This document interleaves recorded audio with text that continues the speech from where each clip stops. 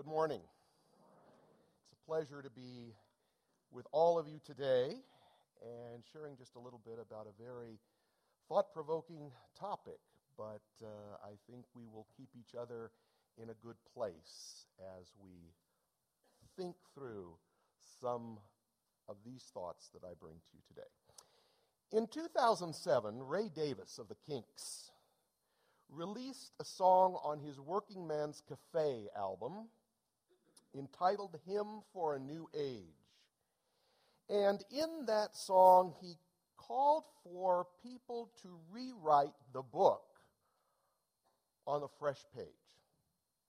That's not a bad call to action, considering our world needs some revitalization and re-imaging of what we are doing and where we are headed. Certainly true in 2007, even more true in 2019. The name of Carolyn Winfrey Gillette may or may not be familiar to you, but she has written over 300 new hymns, many of them new words, traditional tunes, which she knows will help us to learn them easier.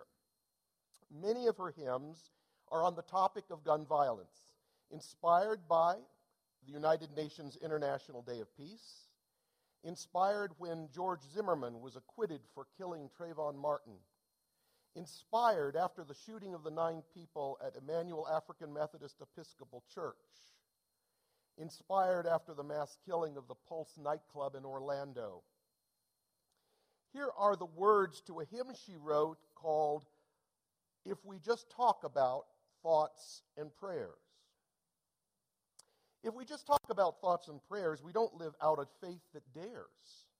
And don't take on the ways of death, our thoughts and prayers are fleeting breath.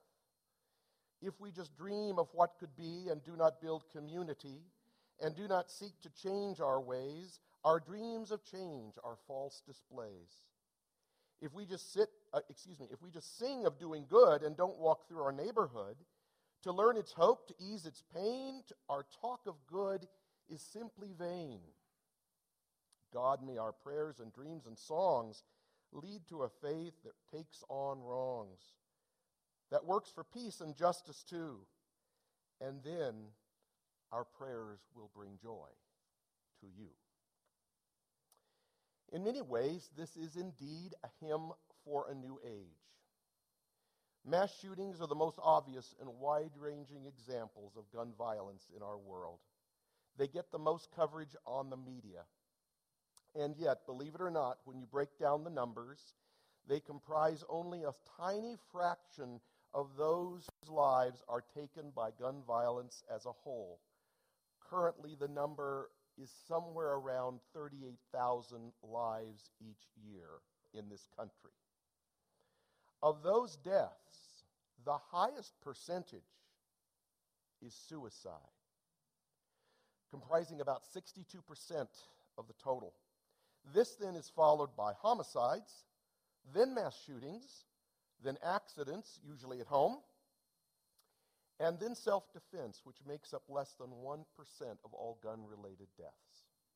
And yet that is one of the arguments for why we need such proliferation. Now, when a mass shooting happens, usually the following occurs in pretty much this order. The NRA is quiet. Politicians and some preachers tell us now is not the time to talk about guns. It is time to let the families grieve. There are suggestions for moments of silence, donation of blood, thoughts and prayers, and yes, rhetoric about outlawing military-grade weapons. Now, individually, those are not necessarily bad thoughts, bad suggestions. But if they're used all the time, every time the tragedy of many, many lives are taken, they begin to sound banal and not sincere. And then the incident passes, very little is done, and then lo and behold, we hear about another example in the news of tragedy and death. Now, I'm going to share with you some statements that people make in discussions relative to this topic. Some people, I'm not even going to give it a pejorative title because I want us to sort of think about these, perhaps, and we don't have the time to go into a lot of detail, but it might be something that would help you and your family and your friends and your circles to discuss going forward in the future. Gun ownership is our right under the Second Amendment. Although if you look at the Second Amendment really closely, it talks about a well-regulated militia, unquote, which at least implies Congress could not legislate a state's right to self-defense. Although, more recently in the District of Columbia versus Heller, the court suggested that the U.S. Constitution would not disallow regulations prohibiting criminals and the mentally ill from firearm possession. So we need to dig into that argument, that statement, and decide, is it true? Does it hold? Are there other aspects of it? Here's another one. The slippery slope theory. If we allow the government to limit the type of guns that we own, they will eventually take all of our guns. In some cases, policy change anticipates legislation, but unfortunately, many of the legislation that we desire and seek never takes place. That's a theory. Is it true? Can it be proven? Guns don't kill people, people kill people. Let's apply this argument to the proliferation of nuclear weapons. It sounds rather silly, doesn't it, when you look at it that way? It is a means of mass destruction. Certainly baseball bats and knives may be used to kill, but not with the same results that happened in Las Vegas and Auckland. People may commit suicide in many ways, but when a gun is available, the chances of recovery or the chances of second thoughts are reduced to almost nothing. And then the last statement is, it is a mental health issue. And so we need to have greater legislation for limiting ownership and availability for those who are suffering with mental health issues. And certainly this is true. One can argue that anyone that takes a life through violence in some way is not exactly thinking correctly. But unfortunately, the truth is that often it is the mentally ill who are the recipients of gun violence more often than being the perpetrators.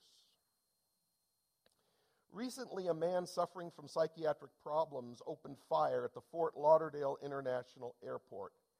Broward County Sheriff Scott Israel told reporters, "People who are suffering from mental illness should not be allowed, in my opinion, to purchase or have firearms at any time. Enough is enough." However, under both federal and state law, the Fort Lauderdale Airport shooter could have and should have been prohibited from purchasing firearms. The problem was not the adequate lack of laws, but utilization of those laws. And then, good persons are needed to combat those who are not so good who possess guns. So a good person with a gun is an advantage, is a plus over the person who has the wrong intentions. But how could we tell the difference? How can we tell the difference at first glance? And how does even a few good armed individuals with a handgun combat a mass shooting situation? Although we have seen examples of bravery, sometimes not even using a gun. But this also affects the issue of domestic violence. Many times women who are abused fear for their lives. They may purchase a gun in order to protect themselves, but women in these situations are 5 times more likely to be killed when a gun is involved because that gun can be turned on them. So certainly what we need to do as informed individuals in our world is to look at some of the statements that are given and examine them and analyze them and think them through. But what do we do? I'm not here today to talk about all the bad news. There is some good news here. And I'd like to share with you a passage from the Hebraic tradition taken from the book of Isaiah, chapter 2, verses 1 through 4. And this is my own translation of that passage. This is what Isaiah ben Amos saw concerning Judah and Jerusalem. In the last days, the mountain of Hashem's temple will be established as the most important mountain and raised above all other hills, and all nations will stream toward it. Many will come and say, "Come, let us climb Hashem's mountain to the temple of God of Jacob, that we may be instructed in God's ways and walk in God's paths." Torah will be given from Zion, and the word of Hashem from Jerusalem. God will arbitrate between the nations and render decisions for many countries. They will beat their swords into plows and their spears into pruning hooks. One nation will not raise the sword against another, and never again will they train for war. Now we hear that, and we read it, and we may think, oh, that sounds so good. That's so inspiring. That's so wonderful. But maybe like a resounding chorus in our minds comes the question, this sounds great, but is it even realistic or possible? The prophet was foreseeing a day in which all of this would take place in some future undetermined point. Could it be possible that we could be working toward that time today? Very recently, just in the last 2 weeks, a new book by Shane Claiborne and Michael Martin just came off the press entitled Beating Guns, Hope for People Who Are Weary of Violence. I just completed that this week. It's a good read. I recommend it to you. They come up with a number of practical, feet on the street type of suggestions. For example, they encourage us to avoid violent thinking. And part of that may limit the use of violent video games. More than 25 billion hours have been logged onto the video game Call of Duty. So the point there is that for many people, we learn to shoot virtual guns before we learn to shoot the real ones. And one makes the other much easier to do. We need to limit the number of handguns that can be bought individually in a year. We need to require licensing, registration, and waiting periods for background checks and cooling off periods. And we need to include that for gun shows as well. Eliminate the loopholes. We need to ban semi-automatic assault weapons, armor-piercing ammunition, and high-capacity cartridges. Who needs that? We need to raise the legal limit to 21, and we need to possibly look into something called smart guns. Now, smart guns are something designed along the line of your cell phones that you have the fingerprint reader. And only the owner of the gun can release use of the gun because their fingerprint is locked into access to that weapon.